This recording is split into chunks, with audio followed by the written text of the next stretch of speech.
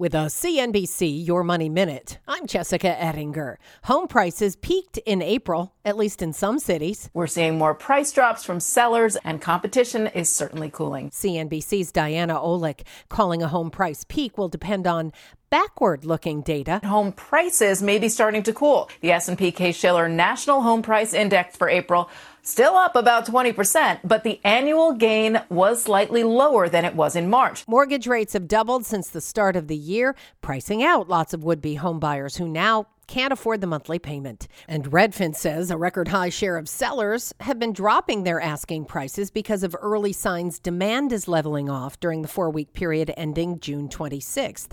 Zillow is telling sellers the longer a home sits on the market, the lower the chance it'll sell for the ask. If you're just not getting showings and offers, it's likely priced too high.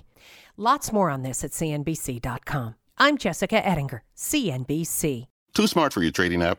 Tired of brokers made for beginners? Then it's time you get serious. It's time you join tastytrade, the tools and tech you need for a tough market, plus low and capped commissions, stocks, options, futures, and more, all in one place. If you trade anywhere else, you're missing out. Join the club, genius. Visit tastytrade.com. Tastytrade Inc. is a registered broker-dealer and member of FINRA, NFA, and SIPC.